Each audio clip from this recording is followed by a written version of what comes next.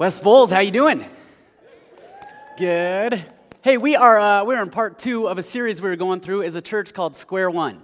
And the idea behind Square One is very simple. We're looking at a couple big questions as a church. Questions like, who are we? And where are we going? Who are we as a church? And where as a church are we going? And if you missed part 1 last week, it's really easy to get caught up. You just go to westbowles.com, click on the media tab, and you can catch last week's sermon and be all caught up. But this morning, I'm going to take a risk with you guys. And because I'm going to be vulnerable with you, I'm going to ask you to be nice to me, okay? So what I need you to do is, those of you who know me, I'm going to ask you to look up here and come up with a word or a phrase that describes Nathan, okay? So that's the question. Ready? Who am I? Go.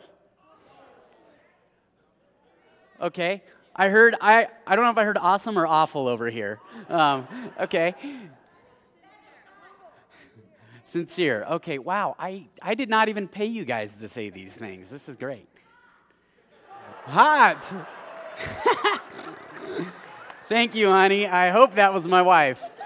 She said hot. You know what? That's actually a great takeaway for this week. So I'm going to close in prayer. And if you're having a rough week on Wednesday, just remember Nathan's hot, and that'll get you through. Oh, man. All right. So where were we? Hey, there's one label that I don't think anybody in here thought of, but it was a description that was given to me in high school. This label was given to me, and it stayed with me. You ready? Speed bump. Speed bump. I was a freshman at Columbine High School. I was on the track team. And one day at practice, I was crossing the track, and I'm looking this way. And what I don't see coming are 2 seniors on the track team who are also linebackers on the football team. And so when do you think I finally saw them? Yeah, after they ran over me. So I'm laying on the ground, and there's no offer from them to help me up or anything like that. All I heard was their conversation, and their conversation was this. Oh, sweet. There's a speed bump in the track. High five. And I was like, there's also 2 really big, dumb idiots on the track. But you don't say that when you're a freshman who's 5 feet tall and 90 pounds. You don't say that to a linebacker on the football team. So the next day, I went to gym class, and one of these guys was in my gym class. And I walked in, and immediately I hear, oh, speed bumps here. And I was like, shut your mouth. That's actually not what I said. We're in church, so I can't say what I said. But he proceeded to tell the entire class, including the teacher, what had happened the day before. And what do you think I got called for the next 4 years of high school? Speed bump. Speed bump, because that's what everybody wants to be called, right? And at first, I thought it was funny, and then that lasted about 2 hours because I realized I hated that name. Because even if nobody else knew that story, it reminded me of a time in my life where I felt insignificant and like I was in the way and that I was an afterthought. And that actually shaped how I carried myself after that. Because after that, I felt like I had to prove something to people. I was out to prove that I'm not in the way and I'm not an afterthought and I am significant. And in effect, I carried it with me through high school and even past high school. Now, I realized looking back that I got off easy because every single week when we come here with the youth, the junior high and the high school, I'm reminded of the labels that are thrown out when you're in school. You know, labels like meathead and dumb jock and brainiac and nerd and flirt and promiscuous. Except those aren't the terms people use. The terms people use are a lot more colorful. And it's language that nobody should ever be labeled by, but it happens. And you don't have to work with youth, and you don't have to be a parent to know about those labels that get thrown out in school, do you? Because the truth is, some of you are sitting here right now, and you still remember today the label you were given in school. And it still walks around with you. For some of us, it's not the label that somebody gave us in school, but for some of us, and it doesn't even have to be a bad label, but for some of us, the label we carry around is what we do. You know, we're employed, or we're unemployed, or we are a construction worker, or we're manager, or we're secretary. And for some, it's not what you do, but it's what you have. And you carry around a label that speaks to what you have. It's the car you drive. or it's the kind of house you live in, or what area of town you live in. For others, it's who you hang out with.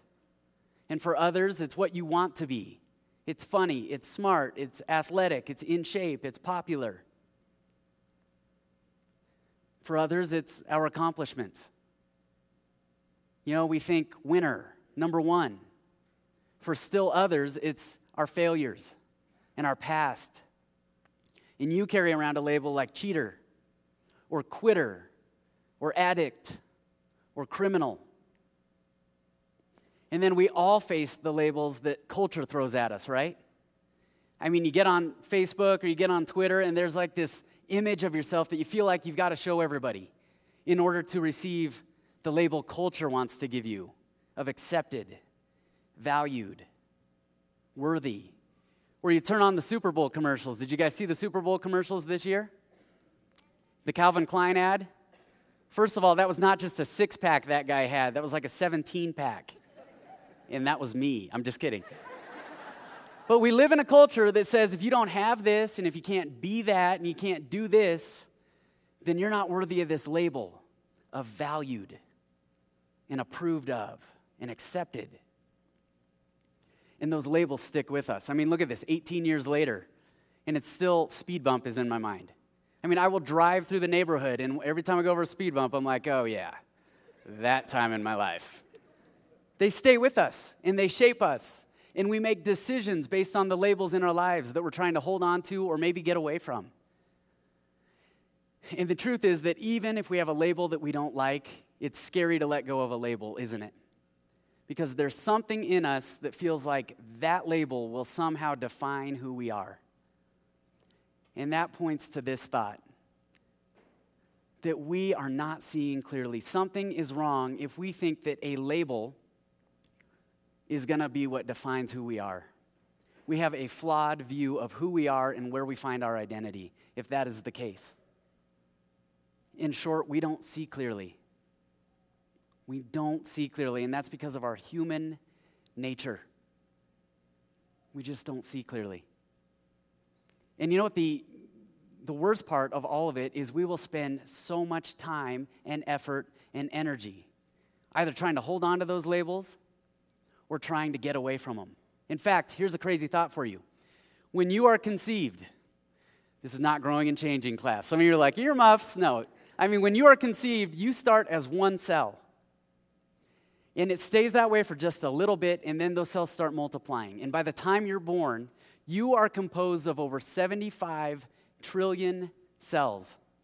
And inside each of those cells is a DNA code that your Heavenly Father put inside of you. It is over 3 billion letters long, and everyone's is unique. But it tells you and it tells the world who you are. And literally, our God knit us together in the womb. And in His Word, He says we're fearfully and wonderfully made. On top of that, from the time you're that one cell to the time you become those 75 trillion cells, over 24 million seconds will go by. And by the time that 75 trillion cells gets into high school, you will have been in existence for just under 500 million seconds. Now, here's where I'm going with that. And this is crazy. It's crazy to think that we could get to high school or get to a job one day and a kid can come along or a manager or a friend or an enemy or a coworker, and they can give us a label that can override everything that is in those 75 trillion cells about who we are. Or we can come across a 30-second commercial that throws out a label at us that we pursue that can override the previous 500 million seconds that we've been in existence. One label can do that to us. And it's messed up. It's messed up. You know what the end result of that label is? Those few seconds that it takes for that label to burrow into our lives and etch itself in. The end result is not seconds, and it's not minutes, but it is days and weeks and months and years and hundreds, if not thousands of dollars spent living up to, or in some cases living down to, or chasing after, or holding on to, or trying to get away from a label because we think that will define who we are. A few seconds does that. And in some cases, an entire lifetime will go by, and we miss it. We miss who we really are because we think it's labels that define us, and we've spent our whole lives chasing those. When the reality is we just don't see clearly who we are. And you know when you finally see clearly? It's at the end. It's at the end of high school. It's at the end of the kids living in the house. It's at the end of life. When you look back and you say this phrase, I wish I hadn't spent so much time caring what other people labeled me. I wish I hadn't put so much energy and effort into trying to be that label. And it's not until regret is on our doorstep that we finally see clearly. And I'm here to tell you this morning that it does not have to be that way. The truth is, we can see clearly now. We can see past the labels now. And so what I'd like to ask you to do this morning is just consider that those labels that maybe you think are defining who you are and who we are actually pulling us away from who we actually are. And out of the millions and billions of seconds that we've all been in existence, I'd like to spend a few of those seconds this morning looking past those labels that only took a few literal seconds to get into our lives. Because you know what we're going to find out when you look past those labels? What we're going to find out this morning is that we already have an identity. And it's an identity that transcends any of the labels we have. And it's an identity that can come front and center in our lives again. And we're also going to find out it's an identity that has tremendous potential attached to it. And I can stand up here and I can say all that, and I know that because of one conversation that we're going to look at this morning. And it's a conversation that took place long before you were here and long before I was here. It's a conversation that took place between Jesus and his disciples. In fact, if you have your Bible, you can turn to Matthew chapter 16. But before we get to that conversation, you have to know that this conversation is immensely, immensely relevant for our lives today. And it's a conversation that is really, it's timeless. Meaning it's a conversation that took place between Jesus and the disciples, but it's a conversation that could take place and it should take place today. And it's a conversation that is ultimately encouraging. And it's encouraging because the people connected to this conversation and the people that this conversation was about, they were people like you and me. They couldn't see clearly. There were people that in their lives, we will see a few situations where they probably had some labels for others and for themselves. But the encouraging thing about this is that even though they couldn't see clearly, the end result of the conversation, we see them find out a true identity, who they really are. And so we're going to take a look right now. We are in Matthew chapter 16, verse 13. And again, you can probably tell, if you don't have your Bible, you can just follow along on screen. All right, verse 13. When Jesus came to the region of Caesarea Philippi, he asked his disciples, "Who do people say the Son of Man is?" Now, this was a term that Jesus used. We're used to referring to Jesus as the Son of God, aren't we? His divine nature. But Jesus would oftentimes refer to himself as the Son of Man, to remind everyone that, yes, he was the Son of God, but he's also the Son of Man. He was born from a human. He's the Son of Man. And their response to this question illustrates what we were just talking about, that we don't see clearly. Look at their response. They replied, "Some say John the Baptist, others say Elijah, and others say Jeremiah or one of the other prophets." Can you imagine being Jesus right there? I mean, he has made this statement over and over and referred to himself as the Son of Man. But that's proof that we humans, because of our human nature, we don't see clearly. We can have the truth and we can have reality right in front of us and totally miss it, can't we? And you could make a case for the people who answered this way and say, well, look, Jesus, they don't walk with you. They don't talk with you. They don't know you. You know, it's not like your disciples who they get to hear from you every day.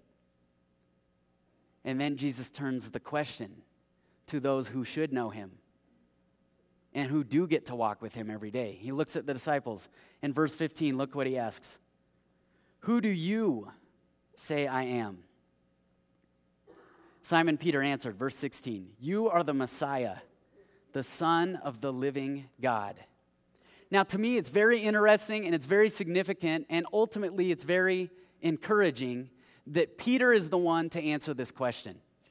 Because if you know anything about Peter's life, you know that our lives, we can see a lot of our lives in Peter's life.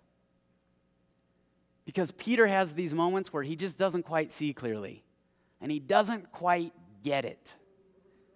But Peter, before he was Peter, he was a fisherman named Simon. And when he came to Jesus, Jesus looked at him and he said, "You will be called Cephas," which means Peter. And what does Peter mean? Rock. Yeah, you will be called Rock. And if you're like me, when you think of a rock, you think solid, right? But if you know anything about Peter's life, this time in Peter's life, it seems like he was anything but solid. And he has these moments that I know I relate to, and I'm sure we all relate to. For instance, there was one moment where they're in the boat, Peter and the disciples, and Jesus, they see him walking on the water towards them. And Jesus says, "Get out of the boat, Peter. Come to me." And so Peter gets out of the boat, and he's actually walking on water for a little bit, but then he starts sinking because he gets scared because of the wind and the waves. And ultimately, we had a lack of trust here. Peter doubted. And we can't relate to walking on water, but we know those moments, don't we? Where somebody says, "Trust me, trust me, trust me," and all you do is worry, worry, worry, and doubt. There's another moment in Peter's life not long after this conversation where Jesus has just predicted his death. And Peter says, "No, you will not go to your death." And Jesus says, "Get behind me, Satan." Now, we can all relate to calling each other the devil, right? Well, I call my sister that a lot, but you know what? When Jesus says Satan and he's looking at you, that's bad, okay? But he goes on, he says, "You're a stumbling block right now. You are in my way. You're a speed bump right now. You're a speed bump, you're in the way." We have those moments, don't we, where we feel like we're in the way? Another moment in Peter's life. The guards have come to arrest Jesus. And Peter, who has heard for a few years now about loving others and loving your enemies, well, some people just show love in kind of weird ways, and so he pulls out a sword and he cuts off a guy's ear, one of the guards' ears. And hopefully nobody in here has cut off a guy's ear. But we all have had those moments where we take things into our own hands, haven't we? And we think, if I don't do something, then it won't happen. Or if I don't do something, that will happen. Not long after that, someone spotted Peter and recognized him as a follower of Jesus. And they said, "You were with him." And what does Peter do? He denies that he even knew Jesus. Not just one time, but 3 times. Peter denies he knew Jesus. And we all know the moments of betrayal in our lives. Moments in which we turn our back on someone or someone turned their back on us. And then finally, after Jesus is crucified, there's this moment in Peter's life where it looks like he has given up on ministry. And he's gone back to the one thing he knew before he knew Jesus, and that was fishing. And it looks like he has quit. See, there are these moments in Peter's life where it's like you feel like he's just not getting it. And there are moments in my life where I feel like I'm just not getting it. And so why is this encouraging? Because of what Jesus says next. Look at verse 17. Jesus replied, "You are blessed, Simon, son of John." Some versions say Jonah. This would indicate that Peter got it right. And that's encouraging to me because it seems like the guy he seems to always get it wrong, he got it right. And that gives me hope because if that guy can get it right once in a while, I feel like I can get it right once in a while. But then right as you see Peter's self-confidence kind of rising, Jesus just like drops him. Look at what he goes on to say. "Because my Father in heaven has revealed this to you. You did not learn this from any human being." In other words, Peter, good job, you got the right answer, but you didn't get it. Somebody revealed it to you. And it was God, not you. Ha, ha, ha. I don't think he actually did that, but. And you know why this is encouraging ultimately to me? Because even though we don't see clearly, we have a heavenly Father who sees clearly. And even though we don't deserve to know what he sees, you know what he does? He reveals to us what he sees, even when he doesn't have to. And then right after this, Jesus does this strange thing. He turns the tables on this whole conversation. Because up to now, who has this conversation been about? Jesus. But now look what he says, verse 18. Now I say to you that you are Peter. Well, that's kind of strange. I mean, Peter knows his name. Now I say to you that you are Peter. You know what? Something very remarkable happened for Peter in this moment. And it's something that we can't miss because something happens for us in this moment too. See, Peter, remember, he couldn't see clearly. But when God, who does see clearly, makes clear to Peter, and Peter gets clear on who Jesus is, see what Jesus does here? He turns and makes it clear who Peter is. When Peter sees clearly who Jesus is, Jesus makes it clear who Peter is. And in that moment, all the labels that Peter was probably carrying around fell away. In that moment, Peter was no longer fisherman. He was no longer doubter. He was no longer stumbling block. He was no longer Peter who took everything into his own hands. He was no longer Peter, the denier, or Peter, the quitter. In that moment, Peter saw clearly what Jesus saw all along. He was Peter in Christ. Peter in Christ. And in that moment, that same remarkable thing that happened for Peter, in that same moment in our lives, when we see clearly who Jesus is, you know what? The same remarkable thing can happen for us. And that is this, that when we declare who Jesus is, we discover who we are. When we declare who Jesus really is, we discover who we really are. And in that moment that we make that declaration, all the labels fall away. In that moment, you're no longer quitter. You're no longer employed or unemployed. You're no longer cheater or addict or manager or winner or funny or smart or popular. All of that goes away. And in that moment, you get a glimpse of what Jesus sees when Jesus looks at you. He sees himself. That is who you really are. That is who we really are. When we declare who Jesus is, we discover who we really are. On your way out this morning, you're going to get a name tag. And what I want you to do is when you get home or when you get in the car even, I want you to find a pencil or find a pen, and I want you to write down the different labels you're carrying around with you right now. What are the labels in your life? You know, is it one big one? Is it 20 that you feel like you bounce in between? But I want you to write on that name tag what those labels are. And then I want you to find, sometime this week, the biggest, fattest, boldest marker that you can find. And I want you to write down what Jesus sees when Jesus looks at you. Because you know what? When Jesus looks at you, he doesn't see the labels you're carrying around. He doesn't define you by the labels that you've been given or that you're trying to live up to or live down to or chase after or hold on to or get rid of. Jesus sees Nathan in Christ. He sees John in Christ. He sees Janet in Christ. Rick in Christ. Ken in Christ. Steve in Christ. And if I didn't say your name in that list, you're still in Christ, okay?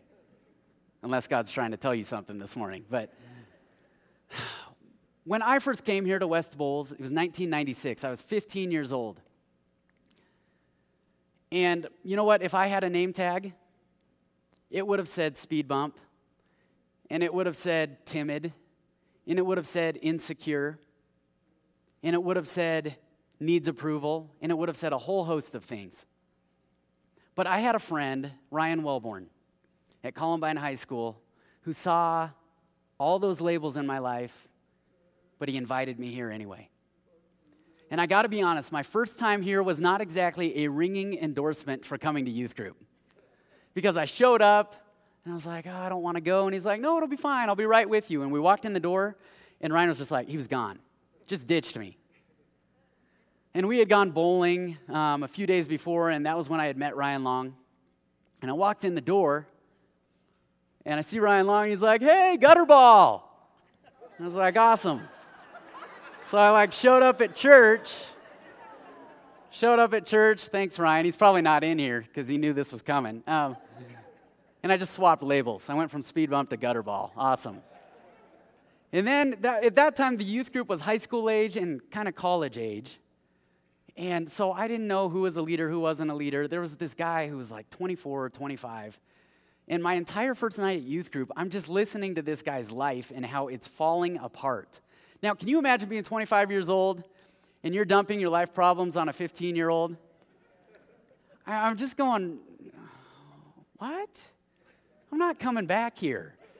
And then the next week, Ryan Wellborn convinced me he really wouldn't ditch me that next week, and I walked in the door, and Ryan Wellborn ditched me, and Ryan Long called me gutterball again, and then I see this guy I'd been talking to, and he's like, hey, thank you for talking with me last week. After our conversation, I decided I'm going to start new, and I'm moving to Montana. And I'm like, I don't even know what I said. He's like, it was very reassuring what you said to me. And I was like, well, I certainly didn't mean it. You were just this creepy weirdo that I wanted to, get away from me. But something kept bringing me back and bringing me back and bringing me back. And over that next year and a half, God did that thing that God does. God, who sees clearly, opened my eyes to who Jesus really was.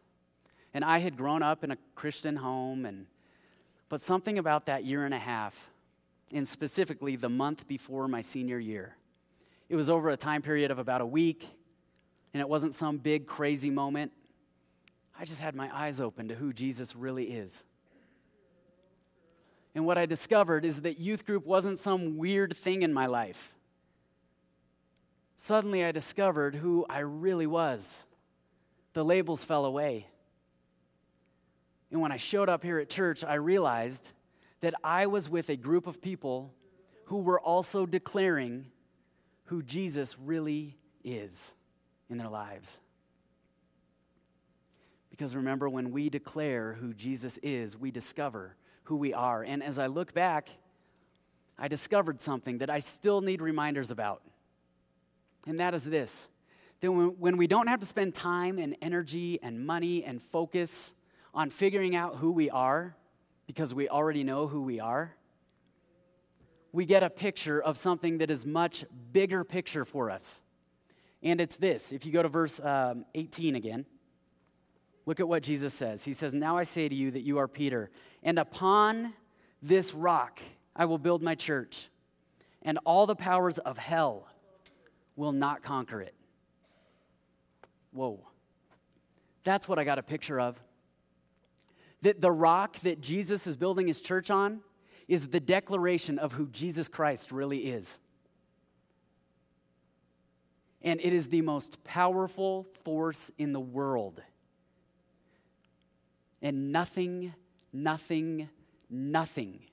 will stop it. Because Jesus is going to build his church no matter what. And I got to see that in high school, and I get to see it every single week, and I've gotten to see it ever since then. And you know what? It never gets old. Ever. I mean, think about it.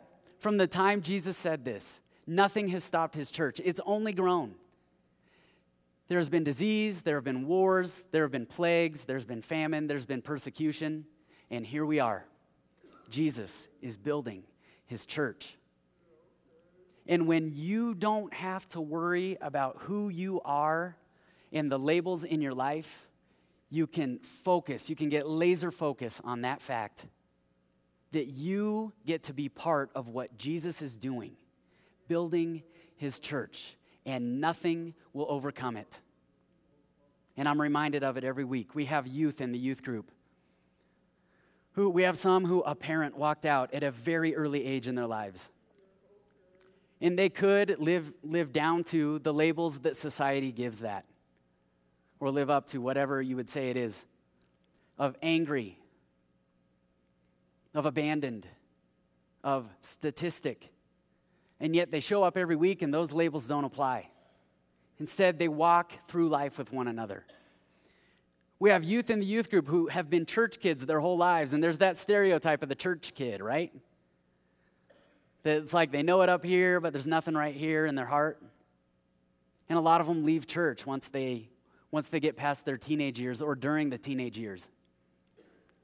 And yet here they are every week. And their faith is not their parents' faith. It's now they have their own living faith. And we have a youth group who is redefining what church is, that it's not a building and it's not just Sunday, but it's all week long, everywhere they go. Parents, that is what we want your youth to find when they come here at the church, that they would discover who they really are so that they can see a bigger picture.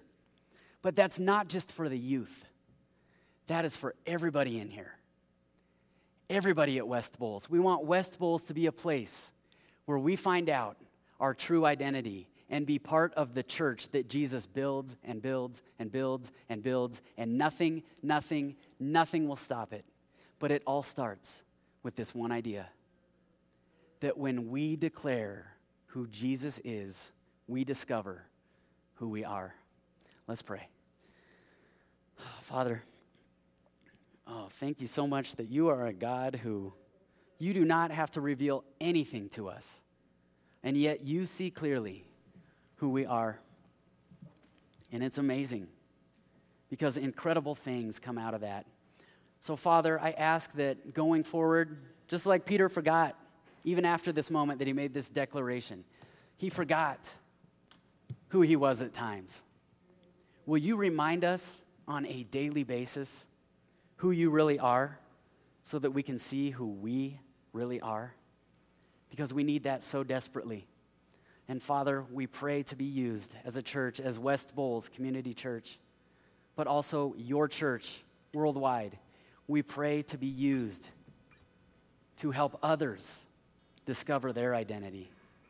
And that is an identity that is found in you. We pray all this in Jesus' name. Amen.